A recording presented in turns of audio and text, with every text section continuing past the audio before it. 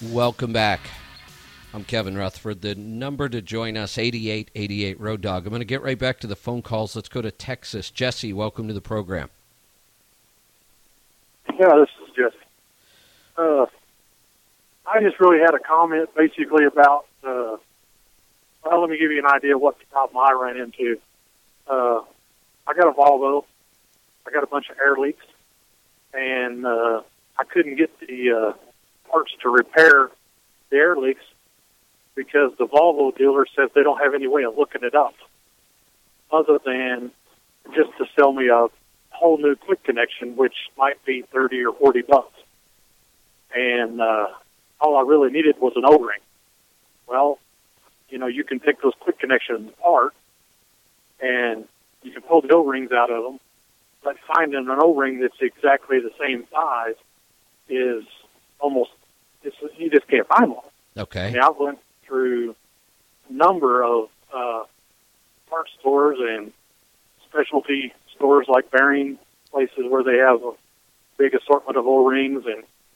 But what I found was I've been looking around on YouTube and different places, and there was a guy that posted a video on YouTube. I can't remember what his handle is because it's a bunch of letters. Doesn't spell anything. It's just kind of weird. Okay. So it's hard to remember it. But I did make a comment on his video that I would like him to post the part numbers. And if you look at his video, you can see that there's one little frame, a couple of frames in there where he holds the package of pin, and it has a Volvo part number on it right up at the screen where you can read the part number. So I had to pause the video so I could get the part number.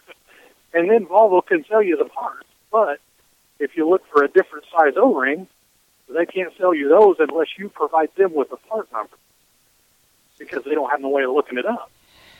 Yeah. It's a Volvo part number. It's just kind of suspicious to me that they can't look that up.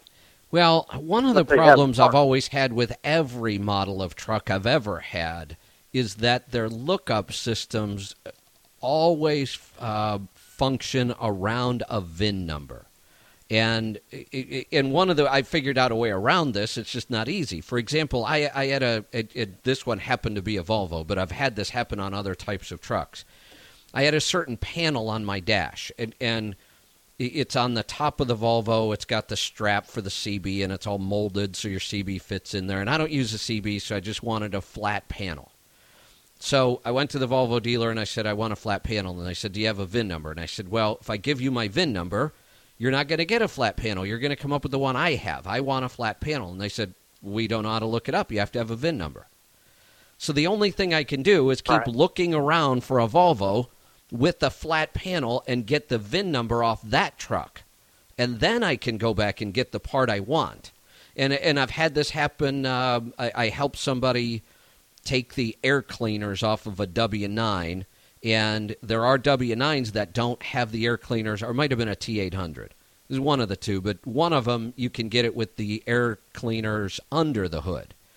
Well, we had to go find a truck like his, same year, same everything, but the air cleaners were under the hood, get that VIN number, then we could go get all the parts we needed to make the conversion.